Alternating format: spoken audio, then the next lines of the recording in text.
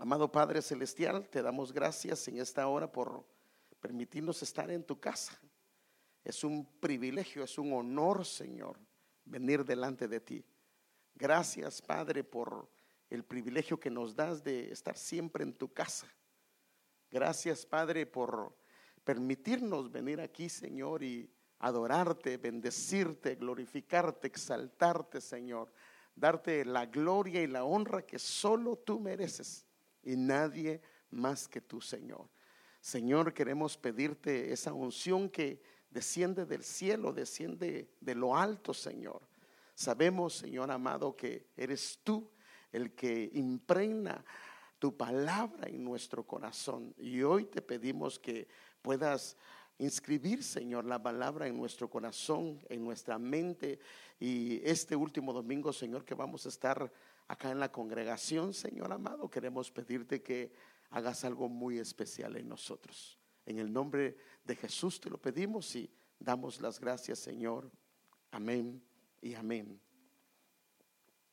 Fíjese que antes de decir el tema,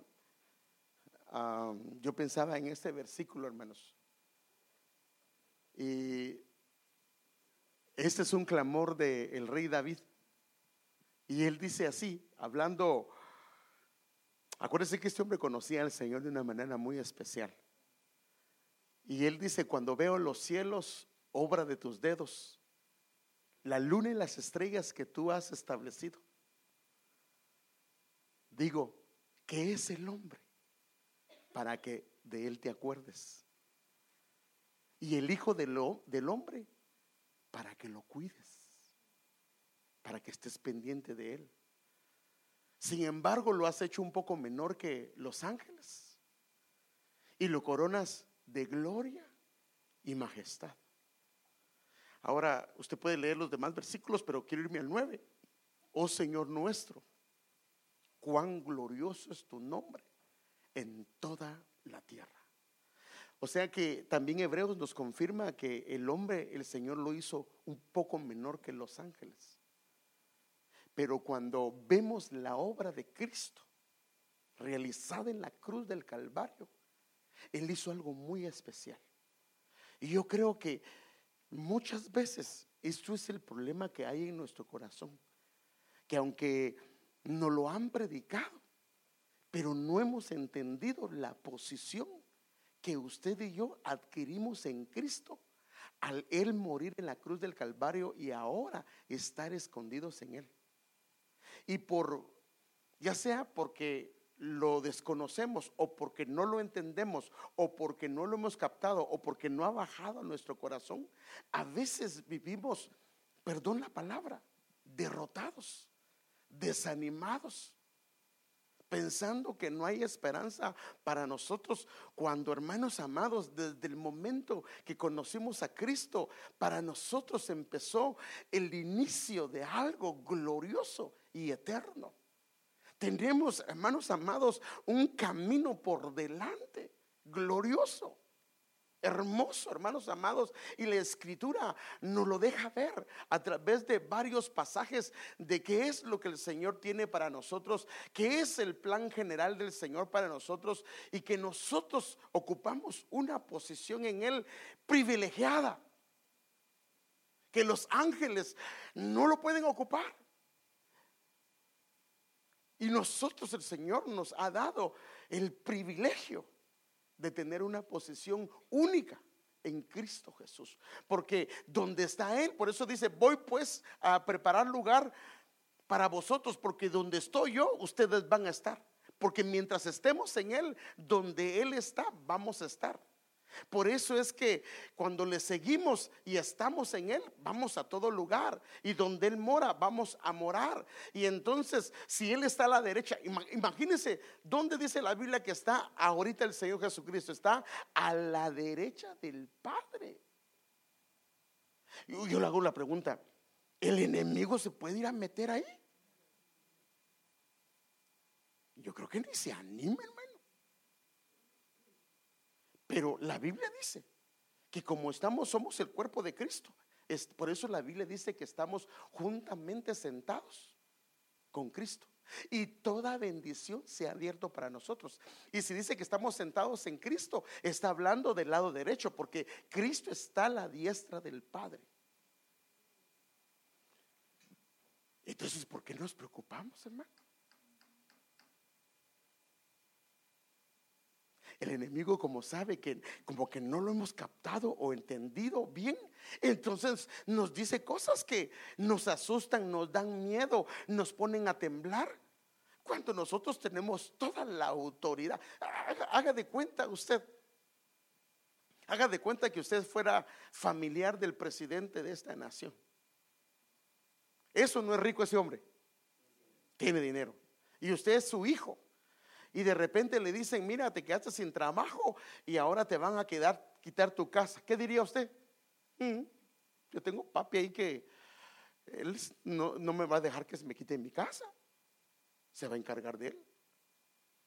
Ahora eso es en lo terrenal. Ahora el presidente de este país es así de chiquitito, mire, comparado con el que nosotros tenemos.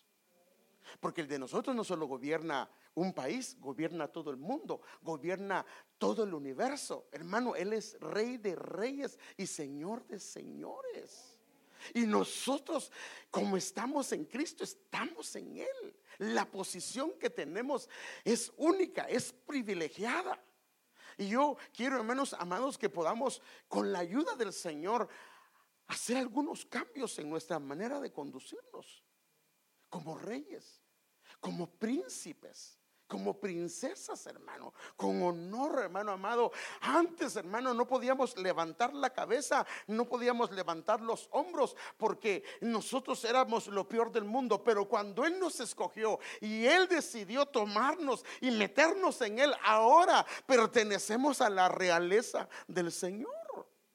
Amén, hermanos, pertenecemos a Él. Y no dice la Biblia, pues, ovejas tuyas somos, ovejas de tu prado, te pertenecemos. Entonces, hermanos amados, nosotros debemos de cambiar algunas cosas y nuestros ojos tienen que ser cambiados. La manera de ver la vida tiene que ser cambiado. Ay, hermano, usted porque no sabe los problemas que tengo. Pues tal vez yo no, pero el Señor sí. Y si usted es su hijo, si usted es su hija, no se preocupe. Mire, hermano, por eso el Señor hizo una familia, para que entendamos cómo Él procede con nosotros. Le doy un ejemplo. Si sus hijos se portan mal, aunque se porten mal, ¿siguen o no siguen siendo sus hijos? Eso, a no ser que sea un padre o una madre que que tenga algún problema en su alma. Pero aunque se porten mal, aunque la rieguen, la tendencia del corazón es a perdonarlos. Les dijo: no vas a hacer esto, porque si haces esto, esto y esto va a pasar. Y aunque la rieguen y aunque no me hicieron caso, pero al final y al cabo son mis hijos. ¿Y qué voy a hacer? Porque no los voy a dejar que el diablo se los consuma, hermano. Hablando de Él como Padre. Dice: aunque se equivoquen, por eso dice: si 7 veces cae el justo. Ahora, ¿por qué cayó? Porque se alejó de Dios, porque no tomó en cuenta a Dios, lo que sea. Pero si cae, de ahí lo voy a levantar, dice el Señor. Ese es el Dios que nosotros tenemos. Ese es el Dios al cual le pertenecemos. Entonces nosotros, hermanos amados, decía un evangelista en una ocasión, que el problema que nosotros tenemos es que el enemigo nos comienza a hablar de un futuro que no es nuestro. Porque la Biblia es bien clara, el futuro que espera para nosotros. ¿Sí o no? Bien clarito es la Biblia del futuro que tenemos para nosotros. Pero Él nos comienza a pintar un futuro completamente distinto a lo que la Escritura dice. Y como no conocemos o no entendemos de dónde viene, entonces lo tomamos y cuando venimos nos desanimamos. Y entonces decía alguien: cuando el enemigo te comience a mostrar un futuro horrible, tú háblale del futuro que a él le espera. Ese sí es seguro. Ese sí es seguro. La Biblia dice que al final del tiempo lo van a agarrar encadenado a él y a todas sus huestes y los van a mandar al lago de fuego. Y eso lo dice Dios. ¿Sí o no? No hay vuelta. Entonces dice: recuérdale el futuro. Pero el futuro suyo, el futuro mío, es un futuro glorioso, hermanos, precioso, hermanos, que tenemos. Ahora, claro, ahí es donde depende de cómo le haya servido, cómo se ha metido, pues, pero que va a estar en la presencia del Señor, lo va a estar. Bueno, espero que, a no ser que se haya desviado demasiado, pues entonces le va a tocar solo ver el reino, pero yo reprendo eso para usted, porque la Biblia dice que hay tres personajes: unos que solo miran el reino, otros que entran y salen, y otros que lo heredan. Pero yo creo que usted es de los que lo heredan, amén, que va a vivir, va a ser parte de la casa del Señor, de la columna del Señor, parte de su templo, porque a eso es que hemos sido llamados. Entonces yo quiero que veamos un tema hoy, hermano: más que vencedores. Así dice la Escritura. Eso no lo digo yo, la Escritura dice más que ahora, no dice eres un vencedor, eres más que vencedor. Y alguien, yo, hermano, pues no tiene idea ni por lo que estoy pasando. Y eso déjenme enseñarle algo que ahorita que estaba en la adoración, lo estaba viendo.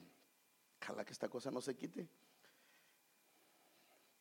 En el versículo 3, mire, Pablo comienza a hacer una evaluación de lo que supuestamente como la gente lo veía a él. El versículo 3: no dando nosotros en nada motivo de tropiezo, para que el ministerio no sea desacreditado, sino que en todo nos recomendamos a nosotros mismos como ministros de Dios, en mucha perseverancia, en aflicciones, en privaciones, en angustias, en azotes, en cárceles. Mire por todo lo que ese hombre había pasado: en tumultos, en trabajos, en desvelos, en ayunos, en pureza, en conocimiento, en paciencia, en bondad, en el Espíritu Santo, en amor sincero, en la palabra de verdad, en el poder de Dios, por armas de justicia para la derecha y para la izquierda, en honra y en deshonra, en mala fama y en buena fama, como impostores pero siempre veraces, como desconocidos pero bien conocidos, como moribundos.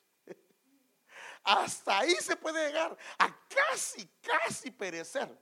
Pero el Dios que tenemos, aunque estemos a punto, de ahí nos levanta Él. Por eso dice, como moribundos, y aquí vivimos, como castigados, pero no condenados a muerte, como entristecidos, mas siempre gozosos, como pobres, pero enriqueciendo a muchos. Ay, hermano, como no teniendo nada, aunque poseyéndolo todo. Wow. Así es como el apóstol Pablo se miraba a sí mismo y miraba a los demás. Entonces yo quiero que veamos, hermano, que nosotros somos más que vencedores, no por nosotros. Por eso es que por eso es que David decía eso: cuando veo los cielos, obra de tus manos, y veo al hombre, digo, ¿cómo es posible que te acuerdes de él? ¿Cómo es posible que lo mires? ¿Cómo es posible que lo cuides? Y Pablo decía, nosotros somos vasos de barro, pero la diferencia, el enemigo puede decir, tienes corazón de todo lo que usted quiera, pies de barro, todo lo que usted quiera, pero lo que tenemos adentro es un tesoro especial, hermano. Es un tesoro. Todo puede ser de barro, de madera, lo que quiera, pero adentro tenemos algo muy especial, que es Él. Y fíjese que la Escritura lo aclara, que usted y yo fuimos, imagínese, hermano, cuando recibimos a Cristo, le pusieron un sello, hermano. Y ese sello es la promesa del Padre, que Él se comprometió. Así como cuando alguien tiene un hijo por primera vez, o tenga un hijo o hija, Él en ese momento, Él agarra un compromiso de que Él lo va a cuidar hasta el final. Entonces el sello es para decirle, me perteneces. A ese no me lo pueden tocar. Y si Dios permite que lo toquen, Él tiene alguna razón, pero no le van a permitir hacer más de lo que el Señor da permiso. Pero cuando Dios permite que lo toquen, es porque lo que quiere hacer es algo glorioso, o quiere trabajar algún área que no está bien. Entonces el apóstol Pablo primero reconoce la debilidad del hombre. Es que eso es lo tremendo, hermano. ¿Cómo tenemos tantas promesas? Y por eso es que Dios dice que ve las cosas que no son como si fueran para Él. Por eso es que Él nos llama reyes y sacerdotes. Ahora, si lo dice alguien para adularnos, está bien, ¿verdad? Él nos quiere hacer sentir bien. No, es que el que lo dice es Él. Y Él no miente. Él no es hijo de hombre para que mienta, ni hijo de hombre para que se arrepienta. Entonces cuando Él, hermano amado, nos ve, aunque nos ve débiles, porque tenemos un cuerpo mortal al cual nosotros estamos batallando, pero nosotros nos ha dado Dios un espíritu no de cobardía. ¿Lo dice o no lo dice la Biblia? Nos ha dado un espíritu ¿de qué? De poder. Ahora, ese poder es la palabra dunamis. Poder, hermano, y de dominio propio. Entonces el apóstol Pablo reconoce la debilidad del hombre y también reconoce, fíjese, la intervención. Hermano, usted ni yo tenemos idea de lo que el Espíritu Santo está haciendo a favor de nosotros, intercediendo, clamando, rogando, y a veces ni siquiera nos damos cuenta, pero eso lo hace. Por eso el Señor dijo: les conviene que yo me vaya, porque cuando yo me voy a ir, yo les voy a mandar al Consolador, el cual estará con ustedes, y Él hará varias cosas. Entonces el apóstol Pablo aquí dice en Romanos 8:26, porque yo quiero leer parte de esa escritura. Y asimismo también el Espíritu nos ayuda. ¿En qué dice? ¿En qué, hermano, nos ayuda? Padre, poquitos están débiles aquí, ¿va? Pues si me está diciendo que estoy fuerte, sí, hermano, pero mire qué tremendo, hermano. Si somos fuertes nos hace más fuerte, pero si somos débiles, en nuestras debilidades se manifiesta el poder de Dios. Nosotros la tenemos hecha, hermano. La tenemos hecha. Porque en otros lados tienen que estar fuertes para mantenerse en un nivel. Acá, fuertes nos lleva a Dios de gloria en gloria, y débiles, el Señor en su misericordia nos muestra su poder y nos saca de ese lugar. Entonces, asimismo también el Espíritu nos ayuda en nuestras debilidades. Porque ¿cómo deberíamos de orar? No lo sabemos. Pero el Espíritu mismo, este es el Espíritu Santo, intercede con gemidos indecibles. Y el que escudriña los corazones sabe cuál es el intento del Espíritu, porque Él intercede por los santos conforme a la voluntad de Dios. O sea que hay un Espíritu de Dios intercediendo por nosotros. Fíjese que a veces también estamos durmiendo y el Espíritu nos permite que oremos aún en la noche. O hay gente que Dios levanta clamando por usted, clamando por mí, clamando por otros hermanos, y ni idea tiene. Pero el Espíritu está intercediendo por nuestras vidas. Entonces aquí lo podemos ver lo que dice Pablo. Entonces Pablo afirma categóricamente que somos parte de un diseño. Y este diseño se dio mucho tiempo antes, en la eternidad, en la presencia de Dios. O sea que como usted y yo somos parte de algo que Dios anticipó, Él lo va a llevar a cabo. Así se levante quien se levante, usted es parte de un plan, un diseño de Dios. Y nada, hermano, a usted y a mí se nos pueden oponer y bloquearnos, pero ¿quién le puede bloquear a Él lo que Él hace? Usted no se preocupe. No se preocupe de sus hijos, no se preocupe de sus hijas. Lo que tiene que hacer es clamar, y Él los va a traer. ¿Cómo? No sé. Algunos los trae tocándole sus corazones, y a otros, aunque sean arrastrados, pero los va a traer, porque Él es Dios y Él sabe. Porque uno a veces ora, ¿verdad? Todo el mundo quisiéramos que cuando Dios toque, que sea el corazoncito y que uno venga así como niño bien portadito, y así lo hace Dios. Y a veces algunos, así me contó Martín, así literalmente así te llevó el Señor, ¿verdad? Le habló la mamá, le habló la esposa, le habló medio mundo y no quería. Así eso lo cuenta él. Da ganas de darle el micrófono para que cuente el testimonio. Y entonces no quería. Le salieron aquí en las dos rodillas, te salieron, ¿verdad? Dos nacidos, pero de aquellos que parecían pelotas de béisbol. Ya ni caminar podía, pero ahí ya no pudo nada. Cargadito, arrastrado lo llevaba, creo que de un lado tu mujer, ¿verdad? Y su mamá de un lado así arrastrado lo llevaba. No, de verdad, hermano, eso, mire, ya te parece chistoso, pero así lo llevó el Señor. Pero lo llevó. Cuando Él dice, te llevo, te llevo. Claro, si Él hubiera hecho caso, no hubiera sido necesario esto. A lo que me refiero yo es de que nosotros la tenemos hecha.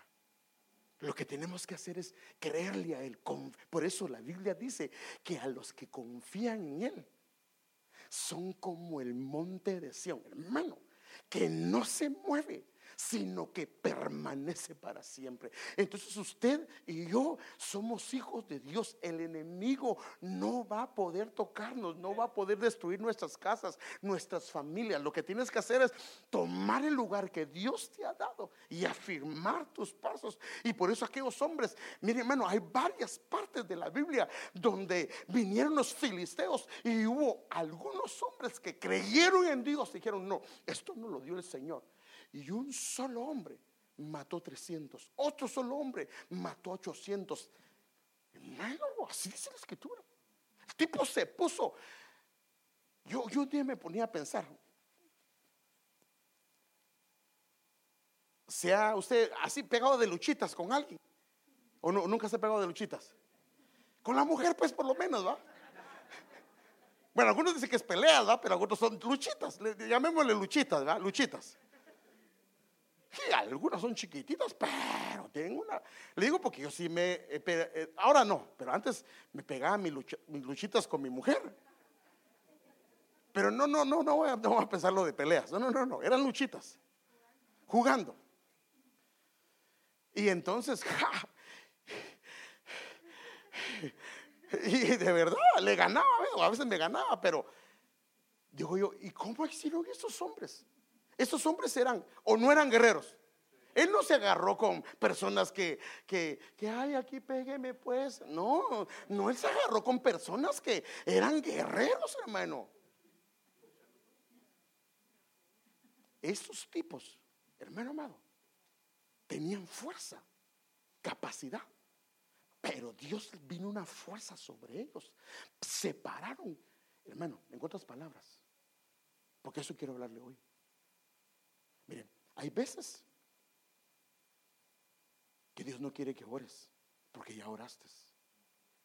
Hay veces que Dios quiere que tomes control de la situación y declares a voz en cuello sobre tu casa y dice, porque se está adorando. Y en el nombre de Jesús detectas que es un espíritu inmundo que está afectando la casa, que está afectando el matrimonio, que está afectando las finanzas, y tomas autoridad y reprendes cualquier espíritu inmundo, sabiendo, claro, si estoy metido en un poco de pecados, pues no, ni se ponga a hacer eso, porque así, pero por ejemplo, mire, de verdad, uno tiene que analizarse. Si dice, por ejemplo, un ejemplo, por favor no lo hago, no vaya a pensar mal en esto, pero por ejemplo, me comienza a ir mal en las finanzas y yo digo, Padre, ¿cómo estoy con las finanzas? ¿Cómo estoy con mis diezmos? ¿Estoy bien? Miro mis finanzas, ¿estoy bien? ¿Estoy bien con mis ofrendas? ¿No le he fallado al Señor? Señora, ¿estás tú ahí en el asunto? No. ¿Qué está pasando? Y comienzas a orar. Pero si detectas que toma control, Señor, yo soy fiel en tus finanzas, y en el nombre de Jesús yo reprendo todo espíritu de pobreza en mi casa, y tomas autoridad, porque tú eres un rey, eres un príncipe del Señor, una princesa del Señor, y tomas autoridad. ¿Sí me entiende? Porque hay veces que hay que hacerlo. Mire, y no, porque a eso quiero llegar, pero hubo una ocasión en que vino Josué y se tiró al piso porque los comenzaron a derrotar. Y el Señor le dijo, no clames, no ores, ahorita tienes que ponerte en pie y arregla el problema con Acán. Entonces hay veces que tenemos que dejar a un lado y hay que arreglar lo que hay que arreglar. En otra ocasión le dice el Señor a Moisés, ¿para qué clamas a mí? Si yo ya te dije qué es lo que debes de hacer. Agarra la vara, extiéndela y ese mar se va a abrir. Y así fue. Y pasaron. Entonces nosotros a veces estamos haciendo cosas que Dios dice, pero si ya te dije qué debes de hacer. Ahora te analizas, no hay ninguna situación, toma autoridad en el nombre del Señor. Entonces Pablo nos da el diseño. Mire pues, por eso nosotros la tenemos hecha, hermanos, hecha.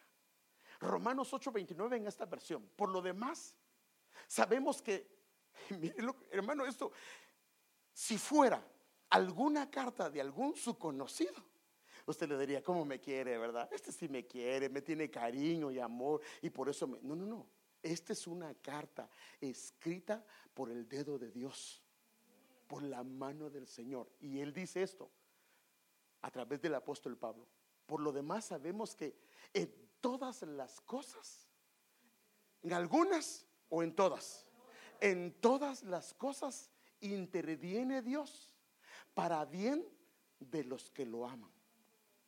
O sea que la mano de Dios en sus hijos está metida en todo, aún en las pruebas, en las dificultades, en las angustias. El asunto es que el enemigo quiere hacernos ver y entender que él tiene el control y que Dios nos está castigando, y cuando Dios dice, no, lo que estoy haciendo es trabajando un área en tu corazón, y usé al enemigo, pero con la única razón de hacer algo precioso en ti. Yo sé que usted ha escuchado, ahorita estaba recordando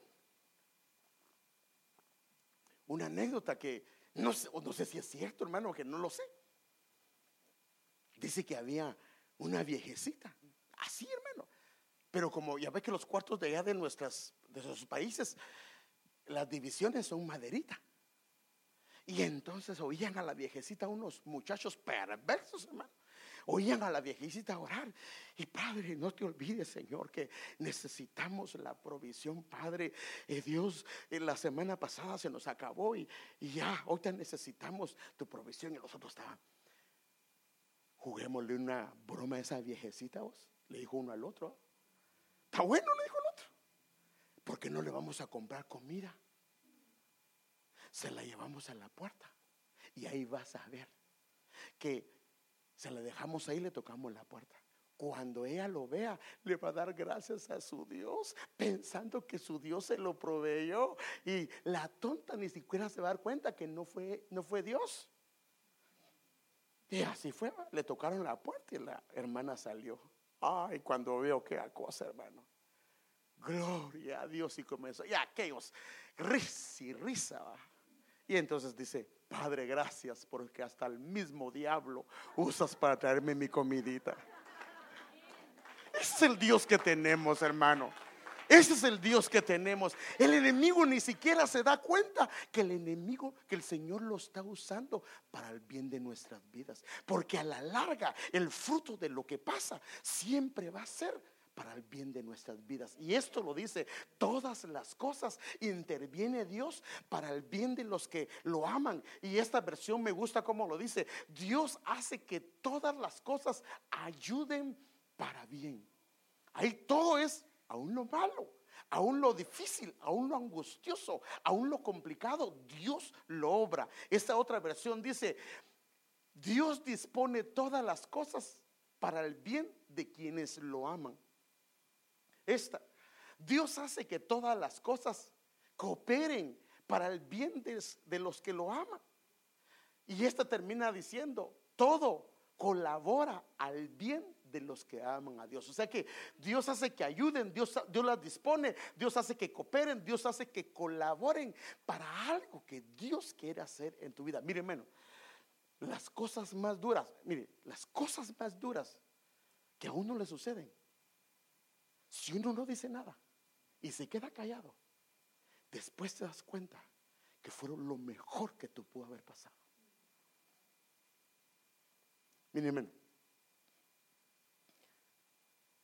nosotros teníamos 17 años de estar en una iglesia. Créame, delante de Dios fuimos fieles. Y al final se dio un problema que nos terminaron echando de la iglesia, hermano. Dice el apóstol, nos promovieron, así lo ve él, ¿va? Nos promovieron. Por 3 meses lloramos, hermano, sufrimos, lloramos porque es horrible eso. Pero sabe que si eso no hubiera pasado, no estuviéramos hoy aquí. Entonces ahora nos damos cuenta que aún las cosas más difíciles, Dios tiene un plan. Lo que pasa es que el enemigo no lo sabe. Cuando el enemigo llevó al Señor a la cruz del Calvario, él pensó que ahí lo había aniquilado, pero cuando se dio cuenta, esa fue su derrota. O sea que aquellas cosas que piensa el enemigo que te está derrotando, lo único que está haciendo es abriendo puertas de gloria y esperanza y ternura, la intervención de Dios, y que tú conozcas a Dios como antes no lo habías conocido. Mi hermano, denle un aplauso fuerte al Señor.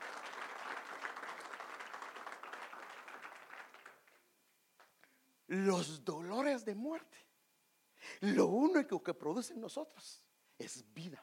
Así como una mujer está con dolores de parto, que siente que va a morir, pero lo único que está produciendo es vida. Y así los dolores de muerte. Por eso es que nosotros, hermanos, a través de Cristo también ya vencimos a la muerte, a través del Señor. Por eso dice, no dice la Biblia, pues sepultados, ¿qué? Juntamente con Él. El problema es que nosotros nos salimos y queremos andar de carnaludos por ahí, ¿va? Y es donde el enemigo nos quiere. Pero si estamos ahí, a un muerto le puyan. Mire que usted es aquí. El muerto ni se ríe ni dice nada. Pero ¿por qué es que nosotros rápido comenzamos a responder? Porque hay cosas que todavía no han muerto, ¿verdad? Entonces fíjese, pues este pasaje dice: sabemos que en todas las cosas interviene Dios para el bien de los que lo aman, de aquellos que han sido llamados, ¿según qué? Su designio. Ahora, esto lo que significa es que a usted y a mí nos planificaron desde hace mucho tiempo. La Biblia dice que los que vienen a Cristo son los que oyeron al Padre. ¿Dónde lo oyó? En alguna parte de la eternidad Dios decidió escogerlo. Ahorita déjeme enseñárselo porque quiero. Pablo presenta el plan general de Dios para sus hijos. Mire, en Romanos 8:29, en la versión textual: porque a los que antes conoció, o en otras versiones dice a los que antes escogió. ¿Dónde? ¿Antes dónde? En alguna parte donde usted y yo. Porque, hermano, cuando usted nació, que su papá y su mamá lo engendraron, ese es el inicio en un cuerpo terrenal y en su alma. Pero usted no inició ahí. Su espíritu fue hecho mucho tiempo atrás. Y entonces dice que en ese tiempo atrás, antes Él vino siendo espíritu y nos escogió. Y como nos escogió, entonces también nos predestinó a hacer. Ahora mire el propósito, los planes de Dios para ti, hermano, para ti, hermana, y para mí. Hermanos, no le estoy hablando de algo sencillo. El deseo de Dios, el propósito, el diseño de Dios es hacer de la misma forma, de la imagen del Hijo. A ti y a mí, Dios tiene un plan: llevarnos a la estatura de Él, para que Él sea el primogénito entre muchos hermanos.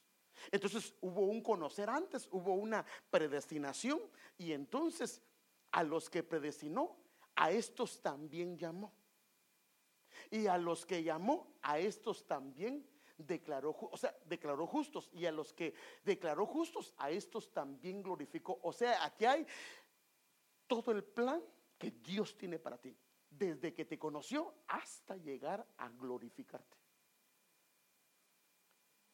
Entonces, ¿en dónde entramos nosotros? Cuando dice que Él nos llamó. Entonces el Señor, escúcheme bien, Él decidió escoger el país donde vives, la familia donde estás, el tiempo en que ibas a vivir. Eso no lo, mire, bueno, eso no lo escogió usted, eso lo escogió Él para nosotros. Porque Él sabía el tiempo indicado para que en el tiempo que Él determinó, ahí nosotros le íbamos a servir. Yo creo que si alguien me gustaría leerlo en Hechos, se lo voy a leer yo, o si lo tienen por ahí, Hechos 17, 26 al 27, se lo voy a leer en la versión Reina Valera contemporánea. Mire lo que dice: de un hombre hizo a todo el género humano para que habiten sobre la faz de la tierra, y les ha prefijado sus tiempos precisos y sus límites para vivir. O sea, Dios determinó el tiempo preciso en que teníamos que vivir, los límites de nuestra habitación, en otras palabras, el lugar territorial donde tú ibas a nacer. Y Dios decidió que aunque no nacieras en este país, Dios te trajera en el tiempo indicado.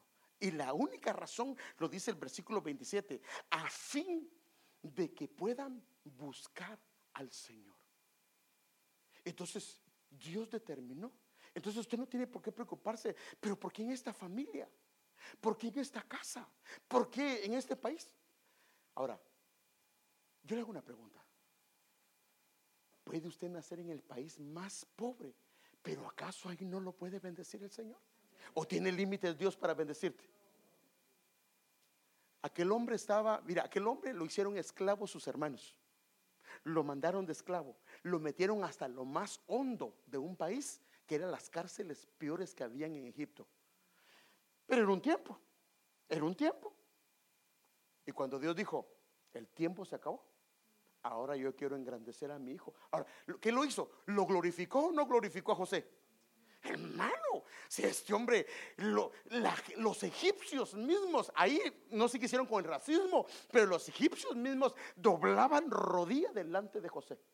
Lo levantaron y lo pusieron a la par de Faraón, y la Biblia dice que lo pusieron como padre de Faraón. O sea que él era el que lo aconsejaba. Ahora, déjenme enseñarle algo. Salud. Para que vean que la grabación también los saludamos. Bueno, fíjese pues, como sabe, tenemos un atrio que, esto estamos hablando en la familia, que estamos hablando los viernes, pero yo quisiera tocar algo de esto. El tabernáculo, por eso la Biblia dice que Jesús vino en la textual dice, Él vino a tabernaculizar en este mundo. Entonces el tabernáculo habla de Cristo. Y ya le expliqué el viernes que el altar es los pies. En esta parte de donde está el primer velo, era donde estaban dos torres, que le llamaban la torre de Joacás y Boaz, que son las piernas. Y está el cuerpo y está la cabeza. Pero bueno, ahorita lo que quiero enfocarme es que Cristo, por eso le llamaban el cordero. Dice Juan, he ahí el cordero de Dios. Porque en ese altar, aquí lo puede ver, el altar de la ofrenda. Aquí está el altar de la ofrenda. Déjeme ver si ya funciona esta cosa.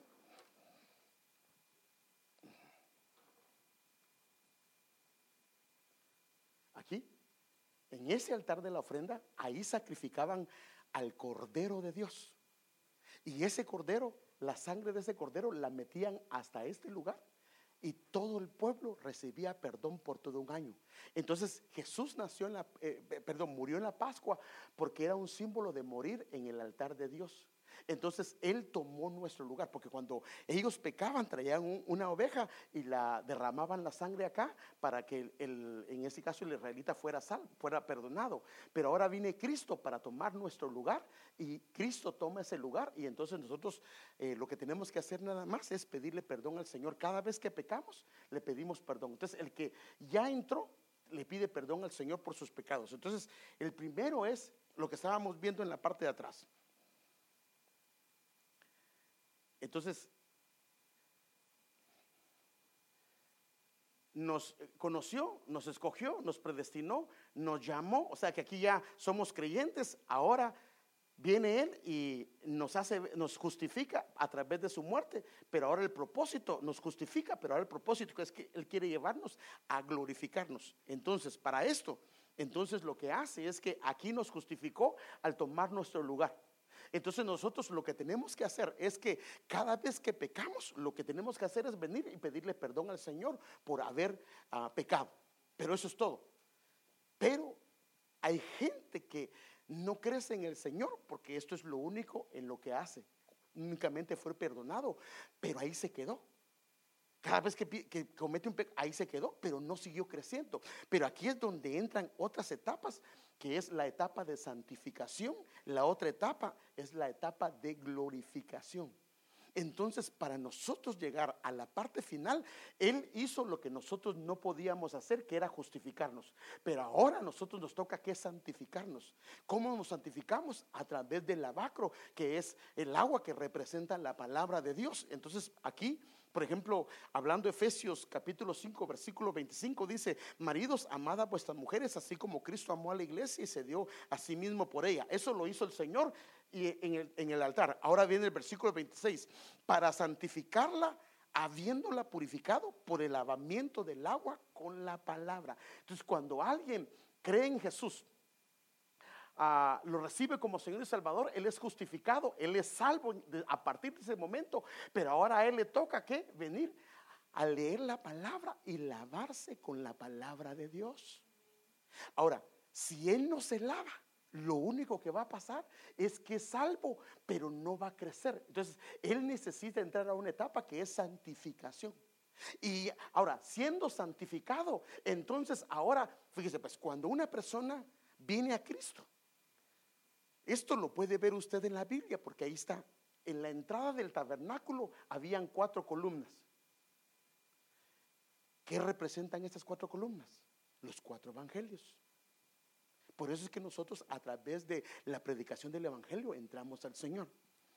Entonces el creyente comienza a pedir perdón por sus pecados, comienza a lavarse a través de la palabra. Entonces, si alguien no lee la Biblia, no se está santificando. Y si no se está santificando, discúlpeme, difícilmente va a entrar acá. Entonces, al estarse lavando con la palabra, entonces está siendo un discípulo. Y entonces aquí, ahora en esta entrada, en este primer velo, hay 5 columnas. ¿Qué representan las columnas? Los 5 ministerios. Entonces, a través de los 5 ministerios, el creyente que se está lavando comienza a entrar. Acá, en este atrio, él recibe la luz del sol. Pero en este lugar comienza a recibir la cobertura de su casa. Y en ese lugar comienza, aquí se lava a través de la palabra. Aquí comienza él a comer el pan sólido, el pan de ángeles, el pan que le va a dar una fortaleza sin igual. En este lugar él comienza a recibir una revelación de sí mismo y comienza a entender las cosas de Dios, el por qué razón Dios lo trajo a este mundo, y sus ojos comienzan a abrirse y a abrirse el panorama. Porque mire, el problema de una persona que nunca entra a esta parte es que su vista solo es terrenal, porque lo único que mira, todo lo que mira, lo mira a nivel de la luz del sol. ¿Sí me debe entender? Pero cuando entra acá, entonces él ya no ve solo la luz del sol, sino ahora se le abre el panorama celestial y comienza a ver con la luz de la revelación. Y es una revelación perfecta, porque este candelabro tiene 7 lámparas, hablando de los 7 espíritus de Dios, hablando de una perfección espiritual. Y en este lugar, entonces la persona comienza a tener un altar, que es un altar del incienso, donde aquí hay 3 cosas. Entonces come la palabra sólida, comienza a tener revelación y comienza a convertirse en un adorador. Ahora, ¿qué hace esto? Esto lo lleva a un siguiente nivel. En el siguiente hay otro velo, donde hay 4 columnas. ¿Qué representan estas 4 columnas? Puede ser los 4 seres vivientes. Ahora fíjese qué tremendo. En estos, los 4 seres vivientes, hay 4 evangelios. Y es increíble, yo se lo he explicado el apóstol, al menos de los 4 evangelios. El primer evangelio, fíjese qué tremendo, hermano. El primer evangelio, ¿cuál es el primer evangelio? Pero sin adivinar. Mateo. Ya sé que les gusta adivinar, pero eso no tenemos que reprenderlo aquí, hermano. No, son bromas. El segundo, Marcos, ahí está bien. El tercero y el cuarto. ¿Qué? Ahora, fíjese, pues, si usted se va a Apocalipsis capítulo 4, versículo 6 al 7, donde habla de los seres vivientes. El primer ser viviente es un león. Léalo, por favor, si me lo pueden leer, Apocalipsis 4, 7. Léelo, mija. El micrófono, Chajo, por favor. Apocalipsis 4:7, el primer ser viviente era semejante a un león, el segundo era semejante a un becerro, el tercero tenía rostro como de un hombre y el cuarto era semejante a un águila volando. El primero es semejante a un león.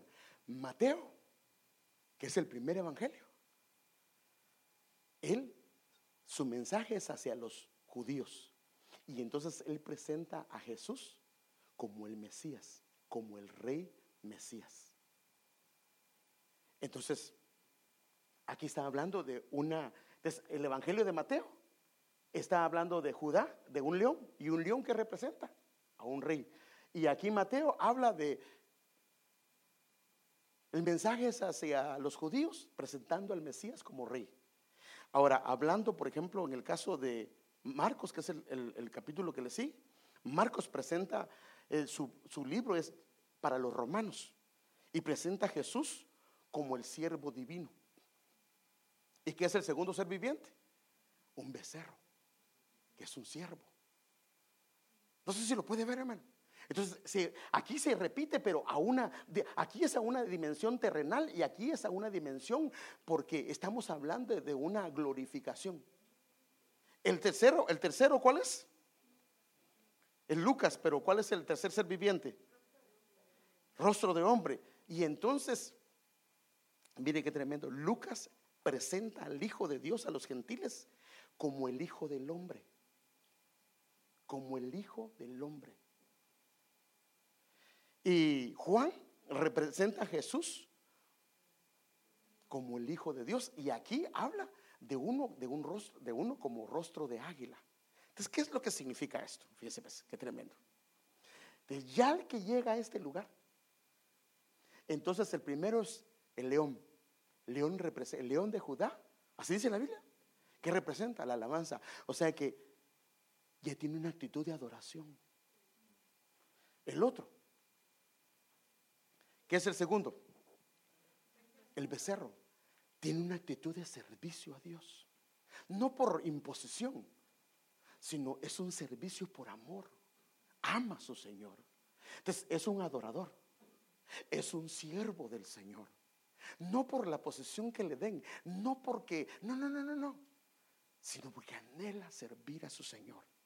El tercero es Lucas, que presenta la cara de un hombre, hablando de una estatura, hablando de una persona que ha tenido un crecimiento, responsabilidad, ha tenido madurez. Y el cuarto, que es Juan, presenta a un águila volando, porque la iglesia está representada en Apocalipsis como el águila volando, el rapto. Entonces, los que son llevados, la mujer que estaba en Apocalipsis 12 dice que es llevado, son los huíos, que son arrebatados para el Señor. Entonces Juan representa al Hijo de Dios, que es el águila volando, que es el cuerpo del Señor. Entonces, fíjese pues, ¿qué pasa si un creyente entra en el evangelio, recibe al Señor Jesucristo y se queda aquí? ¿Va a participar en el rapto? ¿El enemigo se lo puede comer? Sí, pero bueno, pero lo puede, mire pues, lo puede atacar, pero ¿se lo puede llevar para su lado? No, porque ya el Señor lo salvó, Él le pertenece y el Señor lo va a cuidar. Claro, a no ser que vaya a apostatar, ¿va? Pero esto yo creo que ahí los hijos de perdición, que esa es otra cosa. Pero a nosotros no. Entonces, él no va a crecer en el Señor. Entonces, el problema de ellos o de ellas es que son los carnales de la iglesia. Son hijos de Dios, son hijas del Señor, pero como no han crecido, se vuelven carnales. Entonces, como no han pasado allá, su vista es solo terrenal. Estos son los que ven a todo mundo los pies de barro. Se fijan en los pies de barro de todos, porque no han alcanzado un nivel diferente de vista, porque no se les ha abierto la luz. Por eso decía el Señor: levántate de los muertos y te alumbrará Cristo. Él ya es creyente, pero su conducta pareciera ser como un muerto, pero sí es creyente. Entonces esta persona tiene que ir al siguiente nivel, donde comienza a ser lavado. Y aquí es donde empiezan los hermanos que se exponen a la doctrina. Yo quiero ser enseñado.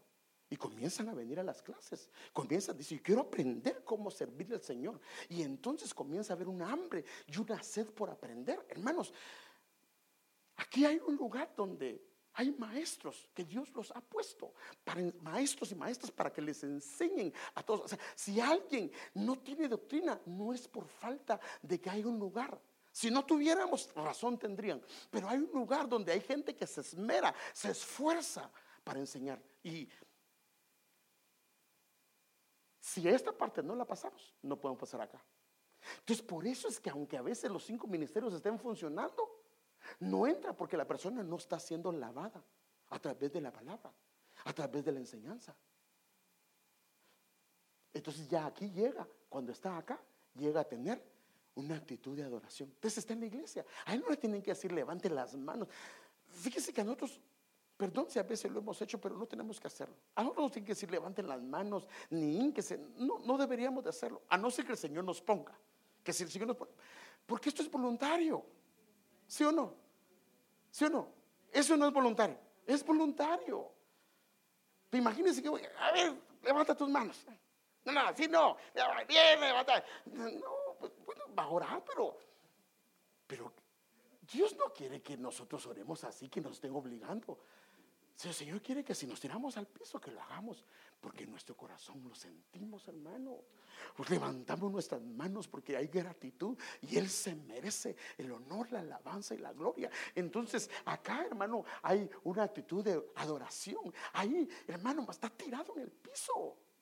Está en adoración, aunque esté parado, él está en adoración. Tal vez no se puede hincar porque tiene problemas con sus rodillas o su espalda, lo que sea, pero parado, hincado, sentado, tiene una actitud de adoración a su Señor, con respeto y con amor a su Señor. Y entiende cuando su Señor anda en medio y cierra sus ojitos y dice: Padre, aquí estoy.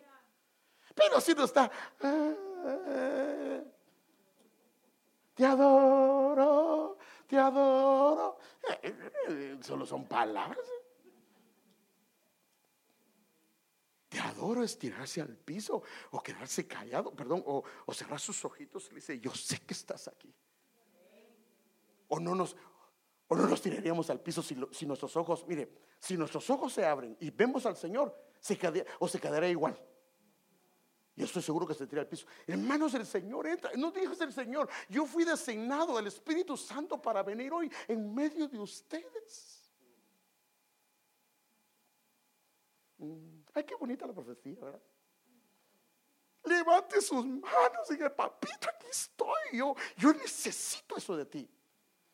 Amén. Entonces, una actitud, ya aquí no es obligado, una actitud de adoración, una actitud de servicio, un crecimiento en el Señor como hombre o como mujer, y un crecimiento en madurez en el Señor.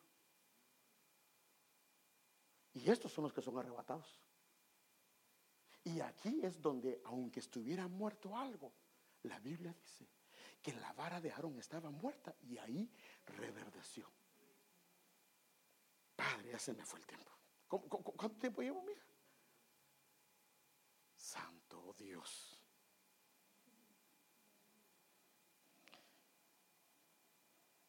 Mire, hermano, que Dios tenga. No, bueno, ahí no antes que dejar.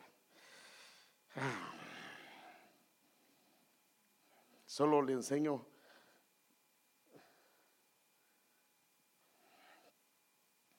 Déjenme ver.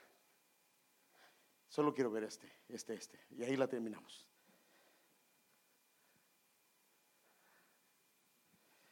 Hay tiempo que es necesario no solo orar, sino caminar y proceder. Y ahí está el ejemplo que le decía. Y al acercarse Faraón, los hijos de Israel alzaron los ojos y aquí los egipcios marchaban tras ellos. Entonces los hijos de Israel tuvieron mucho miedo y clamaron al Señor. Y dijeron a Moisés: ¿acaso no hay sepulcros en Egipto para qué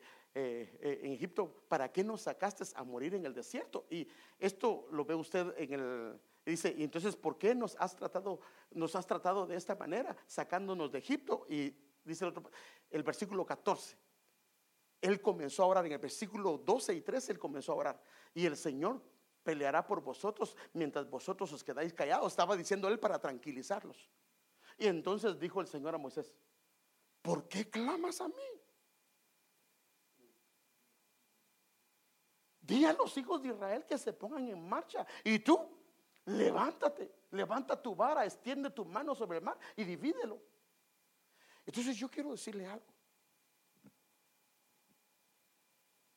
Yo no sé qué problemas son los que están pasando, qué situaciones están pasando en su casa, pero analícese.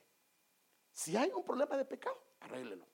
Si hay un problema arréglelo. Pero si no hay nada de eso y hay una situación que ya el Señor le mostró que no es él, que no es bueno, él lo permite, pero que el enemigo le engaña, tome su autoridad, la autoridad del Señor, y levántese, póngase de pie y dígale: Señor, en el nombre de Jesús yo voy a reprender. Porque en ese pasaje que estamos leyendo es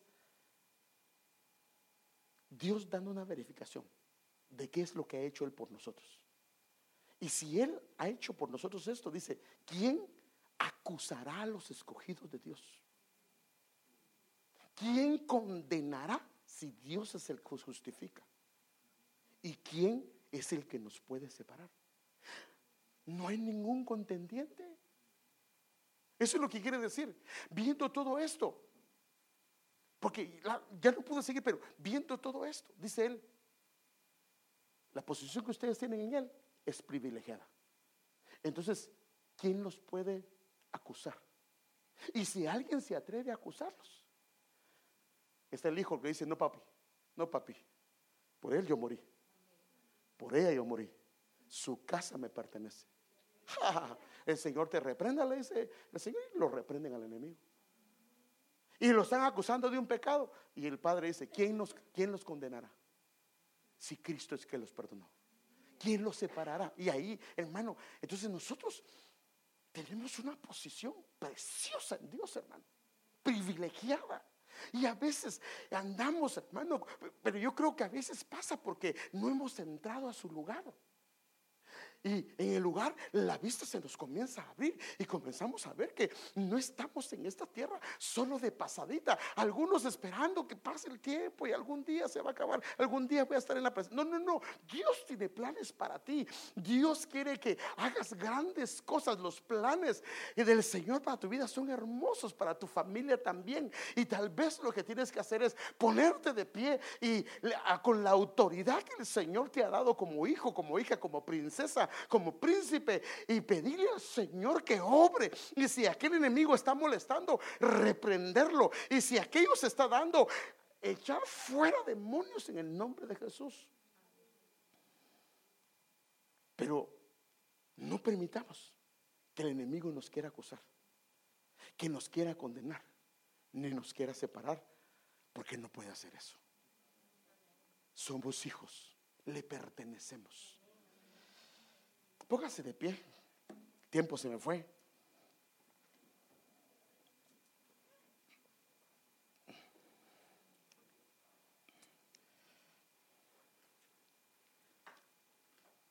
Somos más que vencedores. Tenemos un lugar hermoso en Él. No por lo que hicimos, sino debido a su sacrificio. En ese mismo pasaje dice: Él no escatimó ni a su propio Hijo, para que tú y yo tengamos ahora un lugar privilegiado en Él. Pero Dios quiere llevarte a la glorificación. Pero para eso necesitamos santificarnos. Necesitamos lavarnos en la palabra y reconocer que hay 5 columnas. Hay un velo que hay que entrar que se llama 5 ministerios. Y si comienzas a entrar ahí, entonces vas a comenzar a comer de la comida sólida, a comenzar a tener una luz, ya no la del sol, sino una revelación que viene del Señor. Y algo que decía el apóstol con respecto a las 4 columnas que están en el lugar santísimo, es que los ángeles que estaban ahí tenían una característica: tenían ojos por fuera y por dentro. El que llega ahí comienza no solo a ver hacia afuera, sino también verse hacia adentro. Porque ¿sabe cuál es el problema de la mayoría de nosotros? Perdóneme, pero eso lo dijo el Señor, así es que no tengo temor en decirlo. ¿Por qué te fijas en la paja de tu hermano y no miras, así dice, hermano, la viga que está en tu ojo? O sea que todos tenemos ese problema, ¿no? Pero cuando comenzamos a tener ojos por dentro y por fuera, antes de señalar, nos damos cuenta que también hay áreas que no están bien en nosotros. Entonces el Señor dice: arréglalo, la paja de tu hermano, pero primero arregla la tuya. Entonces los que llegan a ese nivel comienzan a verse a sí mismos, no buscando responsables de este tiene la culpa de lo que a mí me está pasando, ella tiene la culpa de lo que me está pasando, porque eso viene desde Adán. Le preguntaron a Eva y ella le echó la culpa a la serpiente. Le preguntaron a Adán y ella le echó la culpa a la mujer. Pero qué hermoso es cuando venimos delante de Dios y no hacemos responsable a nadie, sino le decimos: Señor, yo soy responsable. Contra ti solo he hecho lo malo y he pecado, pero yo quiero pedirte que me ayudes. Y reconozco esto, reconozco aquello. No es culpa de mi hijo, no es culpa de mi hija, no es culpa de mi esposo, de mi esposa, del pastor, del líder. No. Porque Dios nos abre los ojos para que podamos ver en un nivel diferente. El Señor tiene grandes planes para ti, cosas hermosas, cosas que ojo no vio, ni oído oyó, son las que Dios tiene preparadas para ti. Pero necesitas entender que tú no eres cualquier cosa. Hermano, antes estaba bien, una llaga podrida era yo. Esto está bien. Ya no somos una llaga podrida, ahora somos hijos del Rey. Y Dios ha puesto tutores, gente que te cuide, que esté pendiente de ti, porque Dios te ama. Hermano, así dice: si el Señor dio, hermano, el precio más alto es la vida de su hijo. Mira el valor que Dios te tiene a ti y a mí. No es cualquier valor, porque Él dio lo más preciado del mundo, que es a su amado hijo. Por eso es que debido a ese sacrificio, hoy nosotros tenemos el derecho. Perdón, hermano, eso no estoy diciéndolo por querer tomar algún lugar que no nos corresponde, pero hoy tenemos el derecho de ser llamados hijos de Dios. Tenemos el derecho de entrar hasta su misma presencia, que antes no lo podía hacer nadie. Ahora lo podemos hacer debido a la sangre de Jesús. Pero hay una manera de hacerlo. Y cuando comenzamos a entrar en esos lugares, ¿sabe qué comienza a pasar? Estás batallando con tu esposo, con tu esposa. Cuando comenzamos a entrar en esos lugares, el papel de padre comienza a cambiar, el papel de madre, el papel de hijo. Porque una persona que comienza a ser un hijo para él, comienza a ser un buen hijo para los padres, un buen esposo, una buena esposa. Entonces ahí nos quiere llevar para que recuperemos el papel que Dios nos ha dado. Algunos tenemos papel de padres, de madres, de hijos, de hijas. Dios tiene grandes cosas para ti. No eres cualquier cosa. Vales, hermano. La sangre, el sacrificio de nuestro amado Señor Jesucristo. Y esa sangre vale, esa sangre sana, cura, limpia cualquier pecado, por grande que sea. No fuiste llamado para estar en un rinconcito. Fuiste llamado, hermano, para reinar juntamente con Cristo. Ahora, hermano, qué tremendo.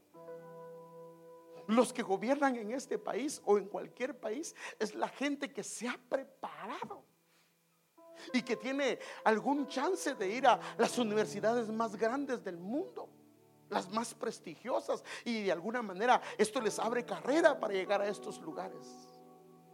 Pero aquí somos llamados, no importa el trasfondo, nos abre la puerta el Señor para reinar con Él. David, hermano, David pastoreaba ovejas y de ahí lo sacó el Señor para gobernar a su pueblo, porque tenemos un llamamiento y ese llamamiento está operando, está en operación, y hay ángeles y hay entidades mandadas por Dios para ayudarnos. Por eso es que los ángeles son ministradores de Dios, para ayudarnos a cumplir lo que Él nos ha dado. Pero no tengas temor, no tengas miedo, sino confía únicamente en el Señor. Aférrate a Él y dile: Señor, ¿cómo puedo hacer? Yo quiero llegar hasta allá al fondo. Y si tú anhelas eso, Dios te va a llevar hasta niveles de gloria, porque ese es el llamado que tienes. Ese es el llamado que tienes. Una pregunta: ¿Dios deja las cosas a medias? Él te escogió, Él te predestinó, Él te llamó. Esas tres cosas lo ha hecho. Él te justificó, también lo ha hecho. Y el quinto proceso en el que estamos, Él nos quiere glorificar, para que estemos todo el tiempo. Ahora, ¿por qué tienen que glorificarnos? Porque déjenme darle un pequeño ejemplo. Cuando Jesús vino y se presentó con Juan, Juan no podía estar de pie delante de él, porque Jesús estaba en un cuerpo glorificado. Y aunque Juan era un hombre santo, su cuerpo no estaba glorificado, entonces no podía permanecer en pie delante de él.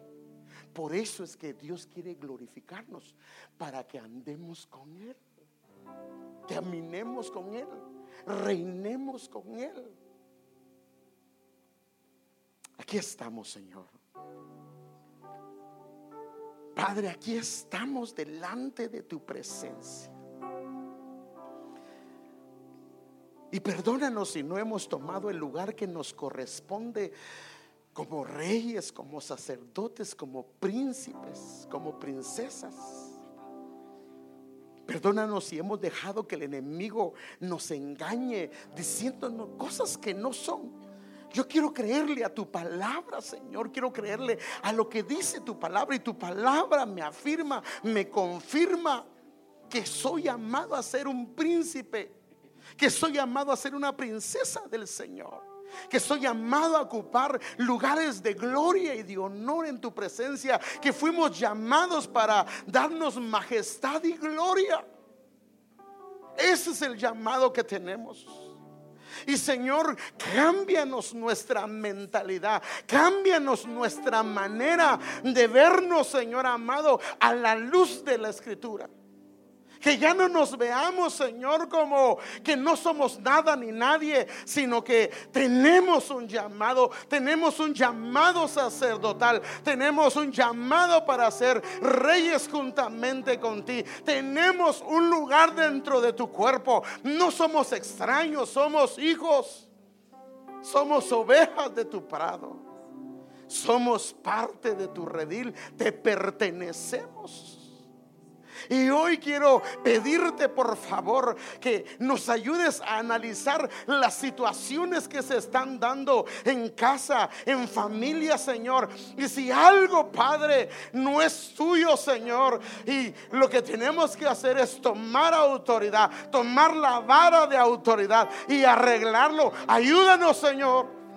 Reprendemos todo espíritu inmundo de confusión, todo espíritu inmundo, oh Señor amado, de vergüenza, todo espíritu inmundo de fornicación, de adulterio, todo espíritu inmundo, Señor amado, oh Padre, de acecho, Señor amado, de religiosidad, Señor, todo espíritu inmundo de pobreza, lo reprendemos con la autoridad que nos has dado, Señor. Padre, en el nombre de Jesús declaramos que nuestra casa es una casa que fue sellada con sangre, Señor, y que te pertenecemos. Somos tuyos, Señor. Somos tuyos, Señor. Te pertenecemos. Y ayúdanos a tomar el lugar que nos has dado como hijos en nuestra casa, Señor. Y nos has mandado a no hacer cola, sino a ser cabeza en todo lugar, Señor. Y hoy, en el nombre de Jesús, pedimos un criterio en nuestro corazón y en nuestra mente. Quita, Señor amado, toda autoestima que no es tuya, Señor. Toda baja autoestima que no viene de ti. Toda vergüenza, toda condenación, toda acusación que no viene de ti, hoy la reprendemos en el nombre de Jesús. Y pedimos que pongas vestiduras de príncipe, Señor, y una diadema en nuestra frente, Señor, para servirte y para caminar delante de ti. Te amamos, Señor, y hoy te pedimos, Señor, que hagas un cambio en nuestra manera de ver. Queremos no solamente la luz del sol, sino queremos la luz de tu revelación. Ese lugar que tiene cobertura tuya, Señor. En el nombre de Jesús lo pedimos y damos las gracias, Señor. Amén. Tú reinas, porque gobiernas, porque tú eres mi Señor, porque tú reinas, porque gobiernas, porque tú eres mi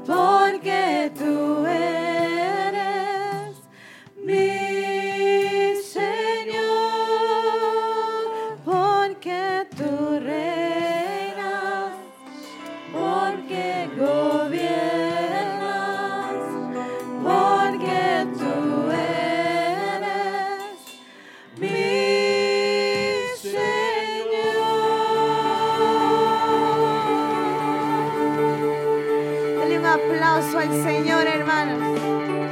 Para Él se ha dado la gloria, amén.